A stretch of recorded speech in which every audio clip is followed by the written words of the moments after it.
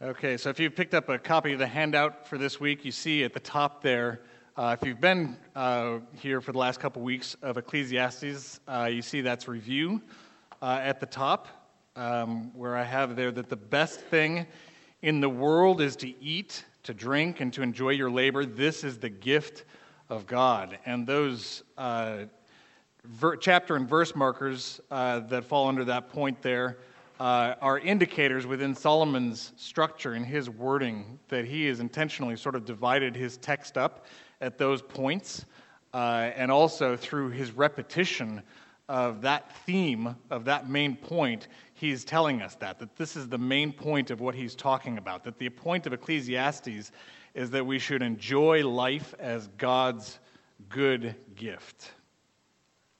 Now, as we've gone through the first 2 weeks of Ecclesiastes, we looked at kind of an introduction to the book, an introduction to Solomon as the author, and we've seen kind of the recurring theme, especially of chapter 1, but it's reinforced also in what Solomon proceeds to do and to talk about in chapter 2, which is vanity, that all things are vain, all things are futile.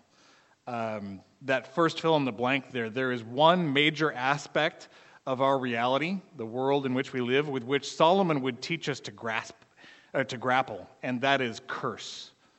Curse is the one major aspect of our reality that Solomon is teaching us how to respond to, how to live with.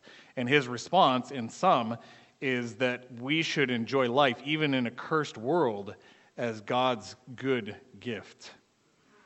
Now, still by way of review, I've highlighted probably a couple times just the reality that God talked about in Genesis 2, verse 17, when he promised Adam and Eve that if they ate of the tree of the knowledge of good and evil, if they violated the instruction he was giving them not to do so, in that day they would surely die. And of course, Adam and Eve proceeded in chapter 3 of Genesis to eat.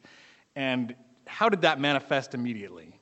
What did they do relative to God? When he came looking for them, how did they respond? They hid. They went away from him. God himself being life, being light, they, by their own choice at that point, they fulfilled what he said would happen, which was they would turn away from life. As I was thinking about this and sort of writing it down in order to review it at this point, it made me think of "Oh Sing My Soul," the song by Matt Boswell. Verse 2 goes like this: "Oh, worship him, our Father God, the Spirit and the Word, who fashioned all things from his joy and saw that it was good." So God created everything good. This is sort of summarizing Genesis 1. What perfection of friendship, what communion we shared, summarizing Genesis 2, really, that God had created man to enjoy fellowship with him, and that is what he enjoyed. And then this last line is what really made me think of it. "But choosing death, we fell from life aside the guilty pair." And of course, that's capturing what happened when Adam and Eve chose sin. And we, Paul teaches in Romans 5, in some sense, sinned together with Adam, are responsible for his sin and thus inherit death. We inherit the curse as our right. Now that, is just a reminder, we sing good theology, so it's good to pay attention to those things and have them come to mind when you see those truths in Scripture. So whereas before the fall, everything was good, because everything was alive to God, with the fall, everything was cursed, such that man no longer related to creation for God's sake. So instead of being Godward in the way he experienced and related to creation, we talked about how man turned in, we curved in on ourselves. Now we could and inevitably would pursue the creation for its own sake, for our own sakes, worshiping and serving, as Paul says, the creature rather than the creator. And so what Solomon is doing in Ecclesiastes, we've seen, is he's largely recording his testing of every aspect of creation to see if it could satisfy for its own sake. He considered pleasure, eating, drinking, sexual pleasure, the indulgence of every desire for great works, building houses, building grounds, pools, forests for himself, basically giving himself everything he could possibly desire. He even turned to consider wisdom and folly, and at first that seemed promising because wisdom seemed better than folly, but in the end, even considered for its own sake, wisdom didn't lead to anything other than futility for its own sake. So his summary is that it's a grievous thing what God has given to man to do under the sun. We are under a curse, and we can't do anything about it. Chapter 1, verse 15 says, "What is crooked cannot be straightened." There's nothing we can do. We, and that's the operative word. We, man, cannot do anything about the curse. All we can do, Solomon is teaching us, is to learn to live with contentment. And we looked ahead to chapter 12 and saw the whole point of everything is the fear of God. The fear of God helps us to be content and to enjoy life, even life under curse, as God's good gift. And a big part of this is learning to count it all loss. That is, if we can learn from Solomon, we will see that it is nothing to deny ourselves, to deny the allure of pleasure in this life, and to count that as loss and to follow Christ instead. So Solomon's message of irreversible curse is helpful here in a very particular way. Now, in studying this the last few weeks, the idea of living with the curse and counting it all loss and cultivating that sensibility has been very much on my mind. And so I think it was Tuesday. Actually, it's a great requirement for one of my classes. Every week I'm having to read Romans 1-8. So I did that, I think it was Tuesday. And it really struck me when I got to chapter 8 how Paul picks up on this idea of futility. And you can almost count on it that if Scripture mentions futility after Solomon wrote Ecclesiastes, it's pointing you back there and kind of summarizing what Solomon teaches, just even with that word. So Paul writes in Romans 8, verse 20, "For the creation was subjected to futility, not willingly, but because of him who subjected it, in hope." And this was really encouraging to me in light of sort of focusing on living with life under curse, that there's hope here. Verse 21, that the creation itself also will be set free from its slavery to corruption into the freedom of the glory of the children of God. And of course, that redemption, that ultimate redemption that everything is driving towards, has already been purchased at an infinite cost. Paul continues in verse 32, "He who did not spare his own son, but delivered him over for us all, how will he not also with him freely give us all things?" And then, of course, at the end of chapter 8, that lengthy list of the fact that all of creation serves the purpose, ultimately, of accomplishing redemption. Not life, not death, not angels, not principalities, things present, things to come. Nothing can keep us from the love of God that will be manifested in redemption. So what was really just, in summary, encouraging to me there is even more of an unstoppable reality than curse is the unstoppable reality of redemption, which is just glorious. And that, I think, is a fill in the blank. As certain as and unstoppable as the curse is in our experience, redemption is just as certain, and really even more so, and unstoppable. And there's the citation from Romans 8. And that is actually a good segue into chapter 3, where Solomon begins the next part of his argument. Again, what we've seen in the first two chapters is that all of creation, everything in it, including all of man's capacities, and even Solomon's as the greatest and wisest king ever to live, all of it is nothing but vanity and futility. All of it is just a striving after the wind. Solomon has established that what he is looking for, satisfaction, meaning, these things will not be found in man. They will not be found in creation at all. And then past that, past those first couple of chapters, what we find in chapters 3 through 5 is that meaning in particular is found in God, in his perfect and all-encompassing, his all-sovereign plan over all things and all people and all time. Now what Solomon does is he just states this in a very straightforward but also in a very poetic way in the first 15 verses of chapter 3. You might recognize this as a popular song from the 70s, frequently read at weddings, at funerals. There's a reason for that. It's incredibly poetic, and really even more so in the Hebrew. There's sort of an assonance and rhyming throughout that is just beautiful. but it's beautiful in the English also. I'll go ahead and read it, starting with verse 1 in chapter 3. And go ahead and open to Ecclesiastes 3 if you haven't already. Solomon writes, "There is an appointed time for everything, and there is a time for every event under heaven, a time to give birth and a time to die." So all of man's experience summarized there in the first, and these are contrasts, and you may already be aware of that, extreme contrast to demonstrate everything is under God's perfect plan, perfect and comprehensive plan. A time to give birth and a time to die, a time to plant and a time to uproot what is planted. So going from, that huge encapsulation of our experience of life and death to something mundane, like planting and gathering, like vegetables. Verse 3, a time to kill and a time to heal, a time to tear down and a time to build up, a time to weep and a time to laugh, a time to mourn and a time to dance, a time to throw stones and a time to gather stones. Again, mundane tasks, times to just discard something that seems worthless, and other times when those things need to be gathered because they're useful for a task.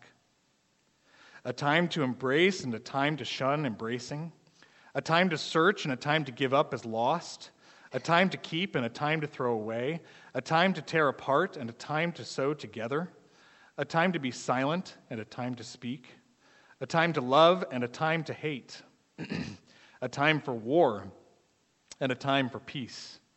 And then verse 9, he comes to kind of a summary question, which is the same as his original question in verse 3 of chapter 1, and it is this: what profit is there to the worker from that in which he toils? So it's been given to us all of these times for these various purposes, but it makes him think again, what is the purpose of all of it? There in chapter 1, he turned to consider the creation, the futility of it, but here his consideration includes God's plan, God's timing, God's perfect control over everything. So in answer to that question, verses 10 and 11 should be taken together. Solomon continues, "I have seen the task which God has given the sons of man with which to occupy themselves. He has made everything appropriate." And that's the NASB. The better word, actually, the literal word is beautiful. He has made everything beautiful in its time. He has also set eternity in their heart.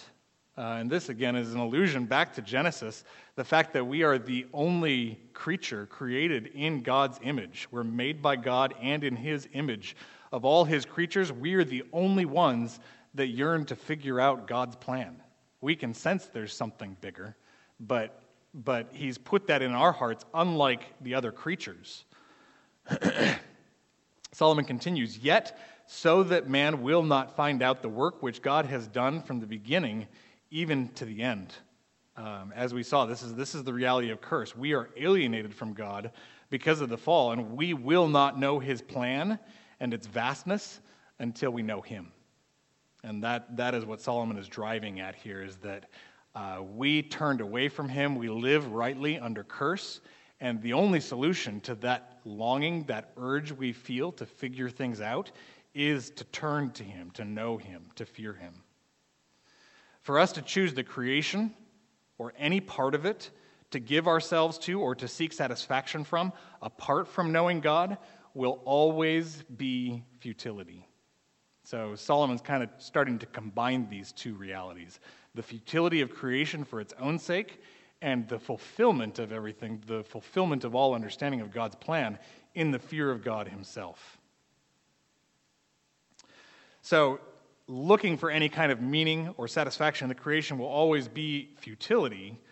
So instead, we see again here, as we saw at the end of chapter 2, and we'll continue to see it repeatedly, man must come to grips with the fact that God has given this life, even this life under curse, as a good gift that can be enjoyed for God's sake. He continues, verse 12, "I know that there is nothing better for them than to rejoice and to do good in one's lifetime.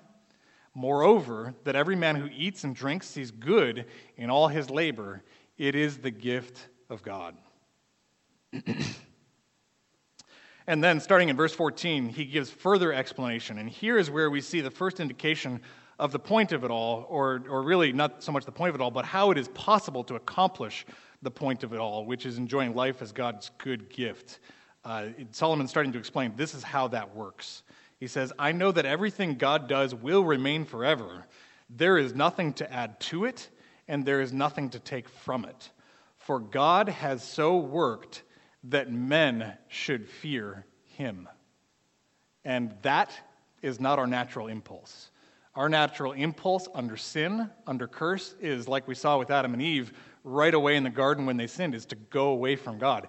And really, James explains in James chapter 1, that started with the desire itself, the futile desire to trust in yourself, to look for satisfaction, to look for meaning in the creation, to basically take the place of God. So what Solomon is calling us to is, instead of fearing or worshiping self, our capacities, our ability to make the creation do something it was never intended to do, is to repent of that and to come to God. Now, I think in the first week, I pointed out from chapter 12, and went back there again last week, the sum of all things, Solomon says, is to fear God and keep his commandments. And I said that's gospel language, and we'll see that whole idea of fearing God throughout these next few chapters. And the reason I say that's gospel language is the gospel is, I think you could say, assumed. It's implicit in the idea of fearing God, because if we were told that we would die when we sinned, and in fact we did, and turned away from life, but then we see in Genesis 3 and then just the first verse in 4 that Eve is called the mother of all the living. Eve and Adam are made alive by the truth of the gospel. The gospel has to be there for us to turn away from futility, to turn away from ourselves, to turn away from the creation, and to come back to the source of life, to come back to life.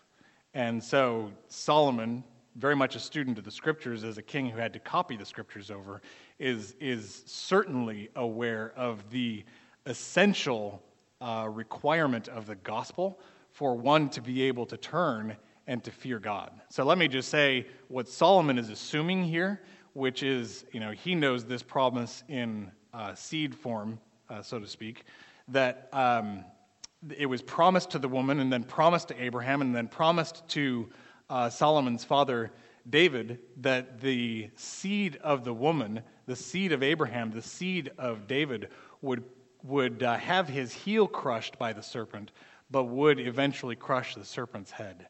And in the fullness of time, when the time was right, God accomplished that through Jesus Christ, sent him to earth, made him incarnate, made him one of us, and put him on the cross to have his heel crushed, so to speak, sent him to the grave, and then raised him from the dead 3 days later. And he will come to judge the living and the dead. He will come to crush the head of the serpent and fulfill every aspect of biblical promise. And so there is what Solomon is assuming there, and that is necessary to understand. If you're going to turn from the creation, turn from fearing, worshiping yourself, the creation, to fearing and worshiping God, the gospel is essential. And here I think the gospel is implicit. So that was verse 14. That God has set up things in such a way that we will see our utter smallness and lack of control as we see, if we can come to grips with what Solomon is teaching us, we have no choice but to fear God. It will do us no good to fear or to worship any aspect of creation, or for that matter, to add to or to subtract from God's plan. All of that is vain, and that's what Solomon's been testing. Is there anything that I can do to make creation and the enjoyment of it not futile for its own sake? And the answer is no. It will always be futile. So we must surrender and we must fear God. That is the only way to enjoy life as God's good gift. Verse 15, he continues, that which is has been already, and that which will be has already been. And remember, before that was a statement of futility, but here he adds this, for God seeks what has passed by. And here we see, I think, hope, because the reality is resurrection is a reality, and eternal life is a reality. Those who have died, everything that has suffered under curse, is not done. God seeks what has passed by. There is hope for the future. Verse 15 is something of a summary statement that God is comprehensively in control of his own plan. God knows and controls the end from the beginning. That last part, God seeks what has passed by, it's not real easy necessarily to understand. It's best really, like I said, to understand it that he's saying resurrection is a reality. Future life, eternal life is a reality. And not so much that it's talking about specifically martyrs, which is what Luther would say, but that in context it's more general. Like as we saw in Romans 8, all things that God has created, although they have passed thousands of years in futility, they're actually not futile. They're actually not vain. Creation groans, but it will be redeemed. God seeks what has passed by. He's mindful of it, and he will not let it be for nothing. Creation, ultimately including time, which is what Solomon started chapter 3 with, will glorify God. So verses 1 to 15 have introduced us to God's beautiful and comprehensive and sovereign plan over all time and creation. And that's a blank there. God has a beautiful and comprehensive plan for everything and everyone in his creation. All things proceed according to God's purpose, a fact that can lead us to fear him and so to enjoy life as God's good gift. Starting in verse 16, and then continuing through the end of chapter 4, Solomon turns to consider some things that could be construed as anomalies or as apparent contradictions to his claim that God has a beautiful plan for all things and times and people. You're filling the blanks there. 3:16 to 4:16, several realities that might lead you to doubt God's beautiful and comprehensive plan. First, in verses 16 and 17, there is unrighteousness where there is supposed to be righteousness in the halls of justice, which just basically means with the government. Solomon writes, "Furthermore, I have seen under the sun that in the place of justice there is wickedness, and in the place of righteousness there is wickedness." And I think probably in part because he is a ruling authority, this is so grievous to Solomon that he seems to comfort himself by giving some immediate commentary that remembers God's ultimate justice. Verse 17, "I said to myself, God will judge both the righteous man and the wicked man, for a time for every matter and for every deed is there." So God's justice, God's righteousness will win out in the end. It won't be futile. In verses 18 to 21, Solomon considers that men and beasts share the same fate. So kind of the question is, how can it be that all is not vain if men and animals alike come to nothing? If we just go into Sheol, if we just go into the ground, if that happens to everyone? Solomon writes, "I said to myself concerning the sons of men, God surely has tested them." So the effect should be when we see death, that the same thing happens to men and that happens to animals, is that we should see that we need God, that we need some understanding outside of ourselves, some capacity outside of ourselves to figure that out, what he's put in our hearts in terms of eternity, to figure out the end from the beginning, that we would turn and search for God. So God surely has tested them in order for them to see that they are but beasts. Verse 19, "For the fate of the sons of men and the fate of beasts is the same. As one dies, so dies the other." So just looking at it from an external perspective, your dog dies and your child dies. That's just hard. That's unthinkable. And so the effect, again, should be that we turn and we search for God. The fate of men and of beasts is the same. As one dies, so dies the other. Indeed, they all have the same breath, and there is no advantage for man over beast, for all is vanity. All go to the same place, all came from the dust, and all return to the dust. Verse 21, kind of a despairing-sounding question. "Who knows that the breath of man ascends upward, and the beast descends downward to the earth?" That is the truth, and Solomon knows it, but how does he know it? He knows it only by having come to God, and of course, Solomon in particular is an heir of those promises of eternal life. But just on our own, with our own understanding of creation, our own understanding of what we see in the world, it just looks like futility. Something that could cause you to doubt that all of those things that Solomon wrote in the first 15 verses are actually beautiful. God's comprehensive plan for all time and places and things. Again, Solomon gives us a summary statement in verse 22. I have seen that nothing is better than that man should be happy in his activities, for that is his lot. For who will bring him to see what will occur after him? Now this we should see in light of Solomon's earlier statement that man, being made in God's image, has a sense of eternity. Man has a sense that there is more than just this life, but, like he said, not so that we can figure it out on our own. Our only recourse, then, is to take what knowledge we have, as Moses says in Deuteronomy, to receive those things that are revealed that we may do them, to fear God, like Solomon says in chapter 12, and to keep his commandments. This is the whole duty of men. The secret things, like Moses says, belong to the Lord. They must be left to him. Solomon continues to consider potential contradictions to God's beautiful and sovereign plan. In chapter 4, verses 1 to 3, he considers that some men suffer under oppression. He writes, Then I looked again at all the acts of oppression which were being done under the sun, and behold, I saw the tears of the oppressed, and that they had no one to comfort them. And on the side of their oppressors was power. So again, things that could cause you to doubt the beauty of God's comprehensive and sovereign plan, that the oppressed are oppressed by people who have power, but the oppressed have no one to comfort them. So I congratulated the dead who are already dead more than the living who are still living, but better off than both of them is the one who has never existed, who has never seen the evil activity that is done under the sun. So again, as Solomon considers these occasions for doubt, he is truly grieved. And you may be familiar with sort of this way of thinking from Asaph's Psalm 73, that if there's nothing further to this reality, then death is better than this reality. That oppressors prosper. For Asaph, it's seeing the wicked prospering and their victims languish under the oppression.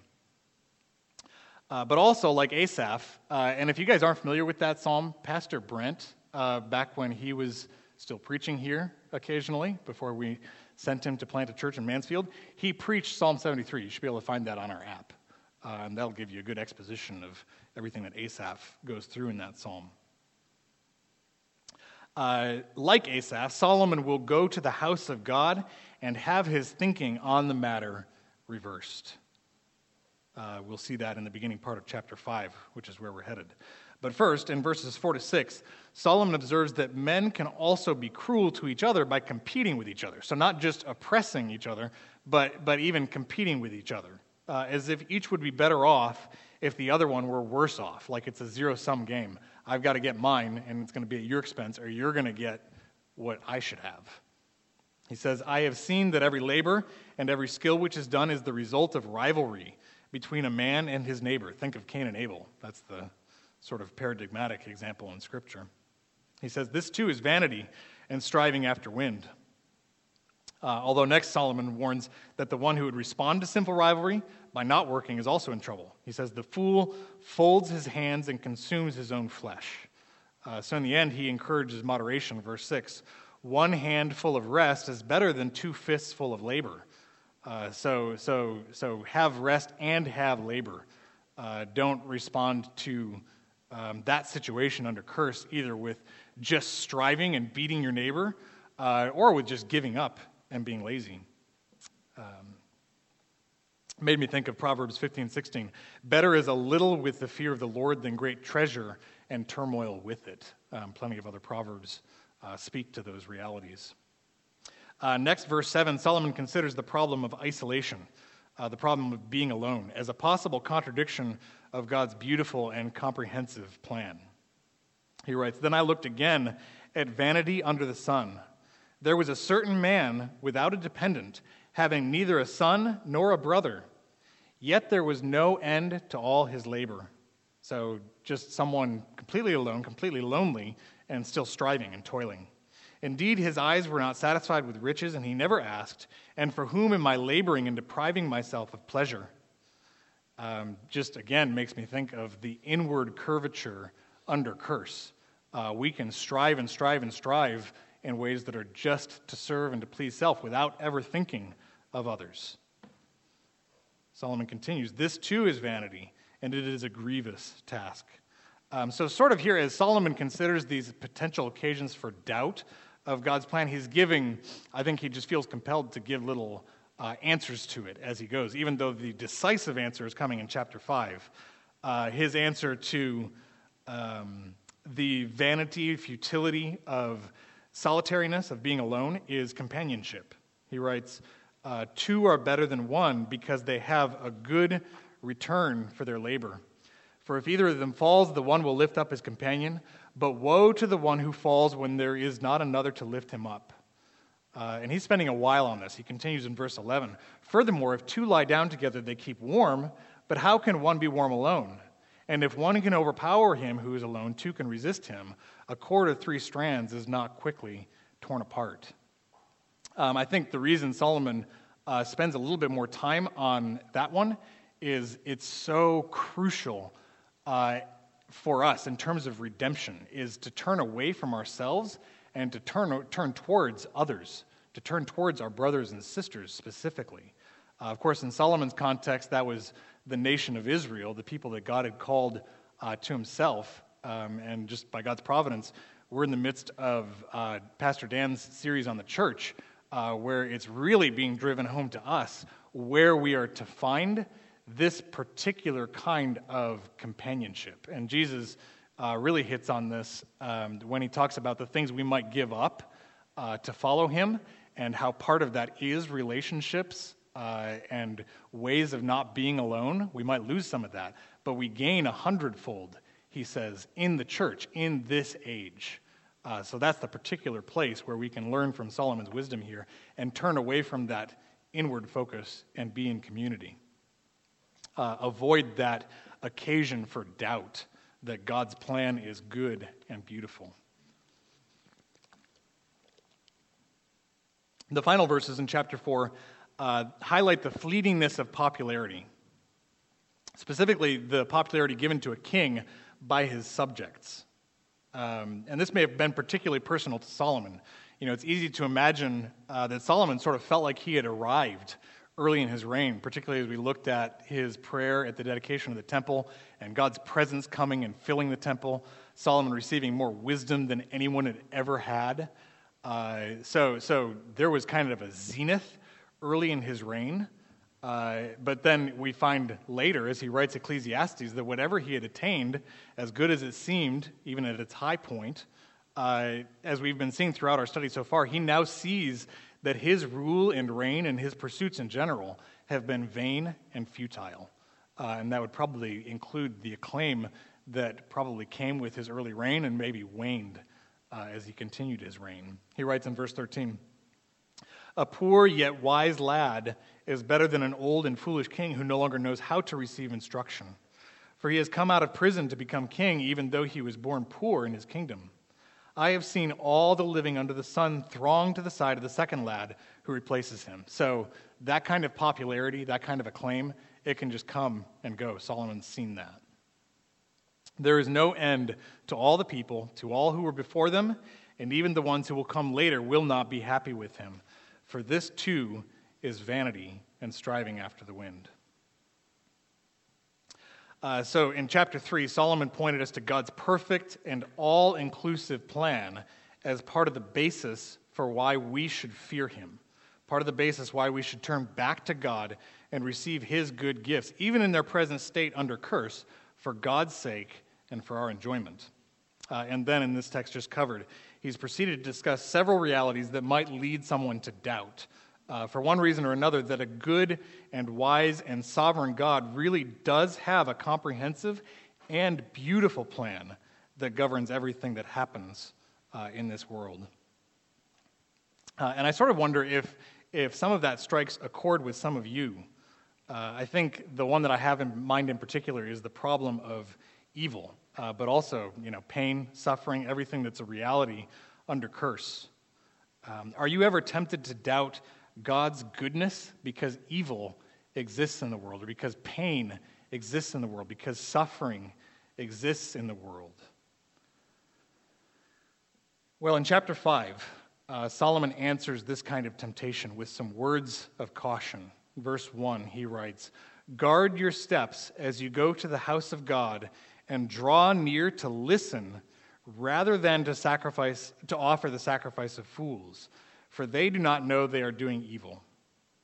Do not be hasty in word or impulsive in thought to bring up a matter in the presence of God, for God is in heaven, and you are on the earth. Therefore let your words be few, for the dream comes through much effort, and the voice of the fool through many words." Now you might recognize some language from James, from the Epistle of James here, but of course it's the other way around. James gets this from Solomon. And it's fitting that James would have been a student of Solomon, which we see in James's words. He says, "This you know, my beloved brethren, but everyone must be quick to hear, slow to speak, and slow to anger, for the anger of man does not achieve the righteousness of God." And in context in James 1, James is dealing with exactly that issue. He teaches in verses 13 to 18 that evil comes from creatures, and from creatures' evil desires, whereas everything that comes from God is good, and everything that is good comes from God as a gift. So hopefully you can see that's a lot like Ecclesiastes. And I think that's exactly where James is getting his theology there. Now, you may have heard it pointed out, and rightly so, that James is not talking about being slow to speak and quick to listen to other people. That's not a bad principle, but that's not what James is teaching there. Rather, he is talking about being slow to speak against and quick to listen to God's word, which is the solution Solomon is advocating for in Ecclesiastes 5 whenever we're tempted to doubt the goodness, the beauty of God's comprehensive plan for every time, every purpose, everything under heaven.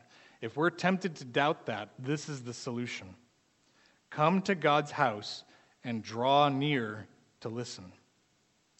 Again, this is the solution that Asaph found in Psalm 73. When observing the reality of evil and the wicked prospering, Asaph became hardened towards God, like a beast, he says, until he drew near to the sanctuary of God, when his words became these: "Whom have I in heaven but you? And besides you, I desire nothing on earth." See the connection there with what Solomon's been teaching us? Why would we desire everything that's futile? We should desire God, and that's what Asaph does. "My flesh and my heart may fail, but God is the strength of my heart and my portion forever. For behold, those who are far from you will perish. You have destroyed all those who are unfaithful to you. But as for me, the nearness of God is my good. I have made the Lord God my refuge, that I may tell of all your works." And I don't think I put that in your outline, but that is Psalm 73, verses 25 to 28. Now note verse 3, back in Ecclesiastes 5. The words that just come out of someone who is quick to speak and not to listen in response to those occasions to doubt the goodness, the beauty of God's plan. Solomon likens those words to the nonsensical dreams experienced by someone whose mind is not at rest because they had a busy day. And that's maybe not immediately obvious in the NASB. I didn't look at how it reads in the ESV.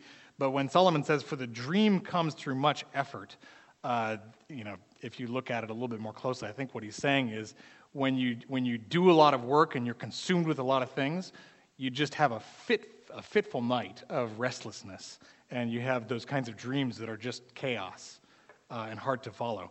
And he's saying whenever you, just like a brute, respond like Asaph is talking about to those considerations of how the wicked prosper and occasions to doubt the goodness and the beauty of God's plan, what comes out is not good.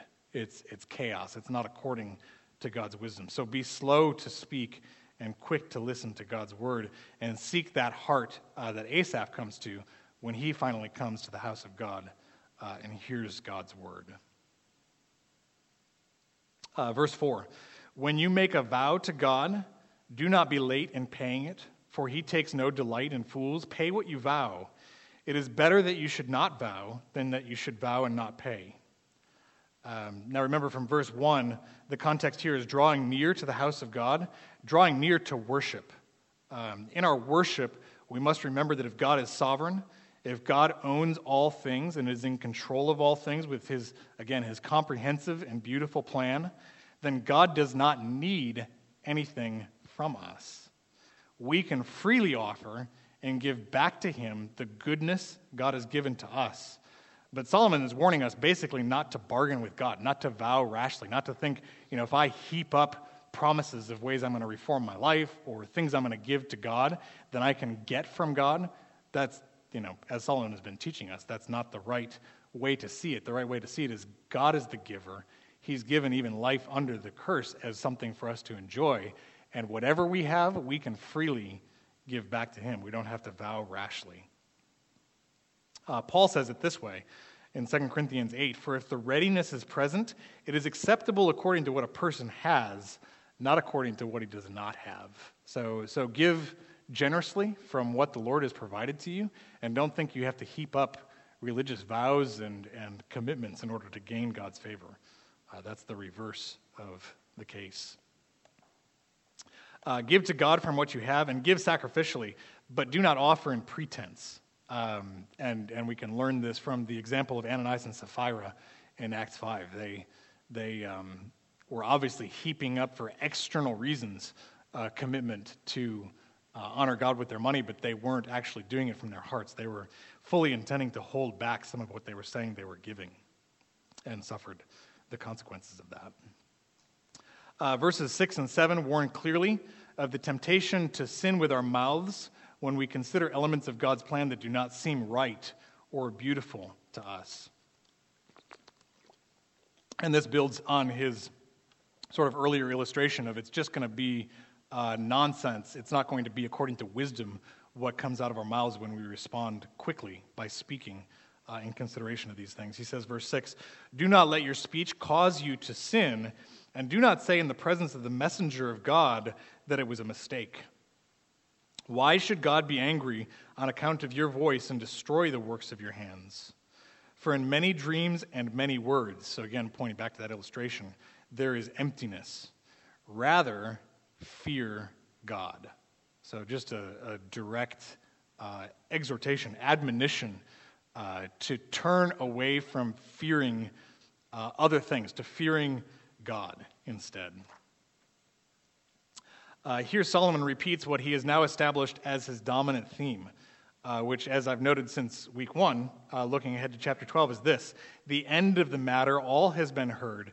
Fear God and keep his commandments, for this is the whole duty of man. So having established this point, Solomon returns to the problems he brought up previously and gives some more explanation and justification of God's ways, starting in verse 8. He says, if you see oppression of the poor and denial of justice, some of those things he's considered earlier, denial of justice and righteousness in the province, do not be shocked at the sight. For one official watches over another official, and there are higher officials over them.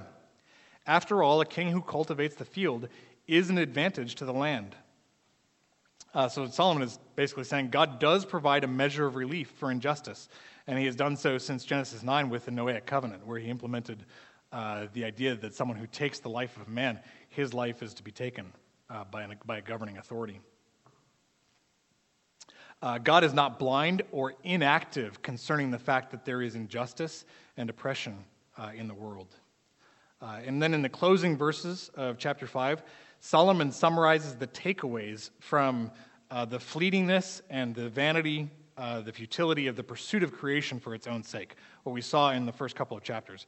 He's summarizing in light of what he has taught us about God's perfect and beautiful and comprehensive plan in chapters 3 to 5 here. Verse 10, he who loves money will not be satisfied with money, nor he who loves abundance with its income. This too is vanity. So there's a key summary statement, and remember from week 1, chapter 1, Solomon is particularly qualified to give us this judgment because of the enormity of his wealth and his success at pursuing everything we could think would be satisfying from a worldly perspective. His summary of that, of course, is this too is vanity. Verse 11, when good things increase, those who consume them increase. So what is the advantage to their owners except to look on? The sleep of the working man is pleasant, whether he eats little or much. So there's that moderation. Good work and good enjoyment of God's gifts. But the full stomach of the rich man does not allow him to sleep. The anxiety that comes with having many riches. Verse 13, there is a grievous evil which I have seen under the sun, riches being hoarded by their owner to his hurt. When those riches were lost through a bad investment and he had fathered a son, then there was nothing to support him. As he had come naked from his mother's womb, so will he return as he came. He will take nothing from the fruit of his labor that he can carry in his hand. This also is a grievous evil. Exactly as a man is born, thus will he die. So what is the advantage of him, or to him who toils for the wind? Throughout his life he also eats in darkness with great vexation, sickness, and anger. So, again, encapsulating that despair, that futility that we saw in the first couple chapters.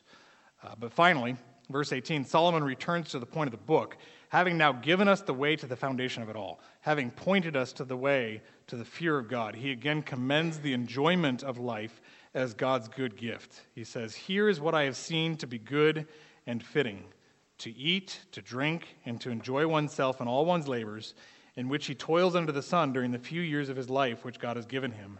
For this is his reward. Furthermore, as for every man to whom God has given riches and wealth, he has also empowered him to eat from them and to receive his reward and rejoice in his labor. This is the gift of God. So notice the universality there. It is available to all of us to receive this good gift from God. This fear of the Lord, which I mentioned earlier, the prerequisite for that is the promise of the gospel.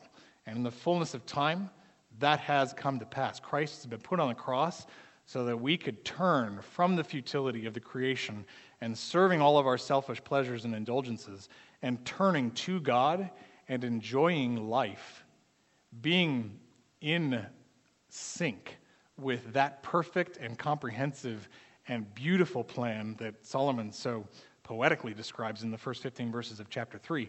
We can have peace with that. And that's what Paul is talking about in Romans 8 when he talks about all of creation coming out from under the curse, and even the fact that with redemption having started, everything now serves the purpose of bringing us to the love of Christ, bringing us to redemption.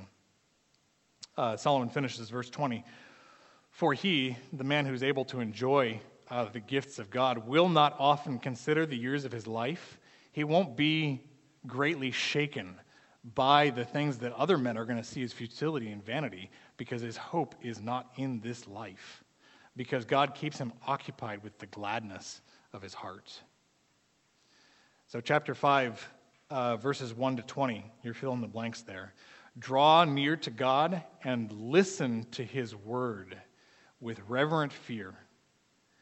This is the pathway to enjoying life as God's good gifts. So friends, in just a few minutes, we will leave this room, and it won't be long, and you will again face head-on the reality of life in a fallen world. There is sin, there is injustice, there is suffering. All of those things that Solomon has described kind of poetically in prose and in poetry, those are our everyday experiences. We are going to experience those things today. But let me encourage you with Solomon, be slow to speak, including just in your own heart. Instead of lamenting what you can't change, instead of complaining about circumstances over which you have no control, but God does, draw near to listen to God's word. And I think this is kind of a timely admonition as we're about to go down the hall or sit in here and sit under the preaching of God's word. Draw near to listen to God's word. And as you do, rejoice. Instead of focusing on those occasions to doubt the beauty and the goodness of God's plan, seek to receive as a good gift everything he's given in light of the fact that it's all purposed for our redemption, which is more unstoppable than the curse. As certain as the reality of curse is, even more certain is the reality of redemption. Solomon knew something of this, but not with the specificity and glory that we know it. So as you listen to this morning's sermon about how Christ will build his church and the gates of hell will not succeed against it, rejoice and worship and trust God for the good outcomes he has promised. He is faithful. He's worthy of our trust and worship and fear. Please pray with me. Father, we thank you for the glory of these realities, Lord, that although we exist in a world where it can be hard for us to see the ultimate end if we're looking at creation or we're looking at ourselves, even impossible for us to see the ultimate end, that it is for your glory.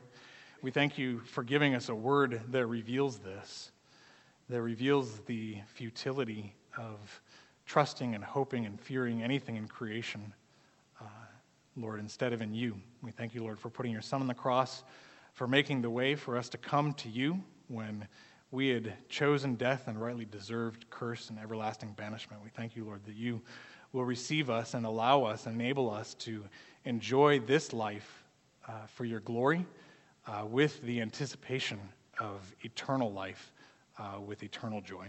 We pray in Jesus' name. Amen.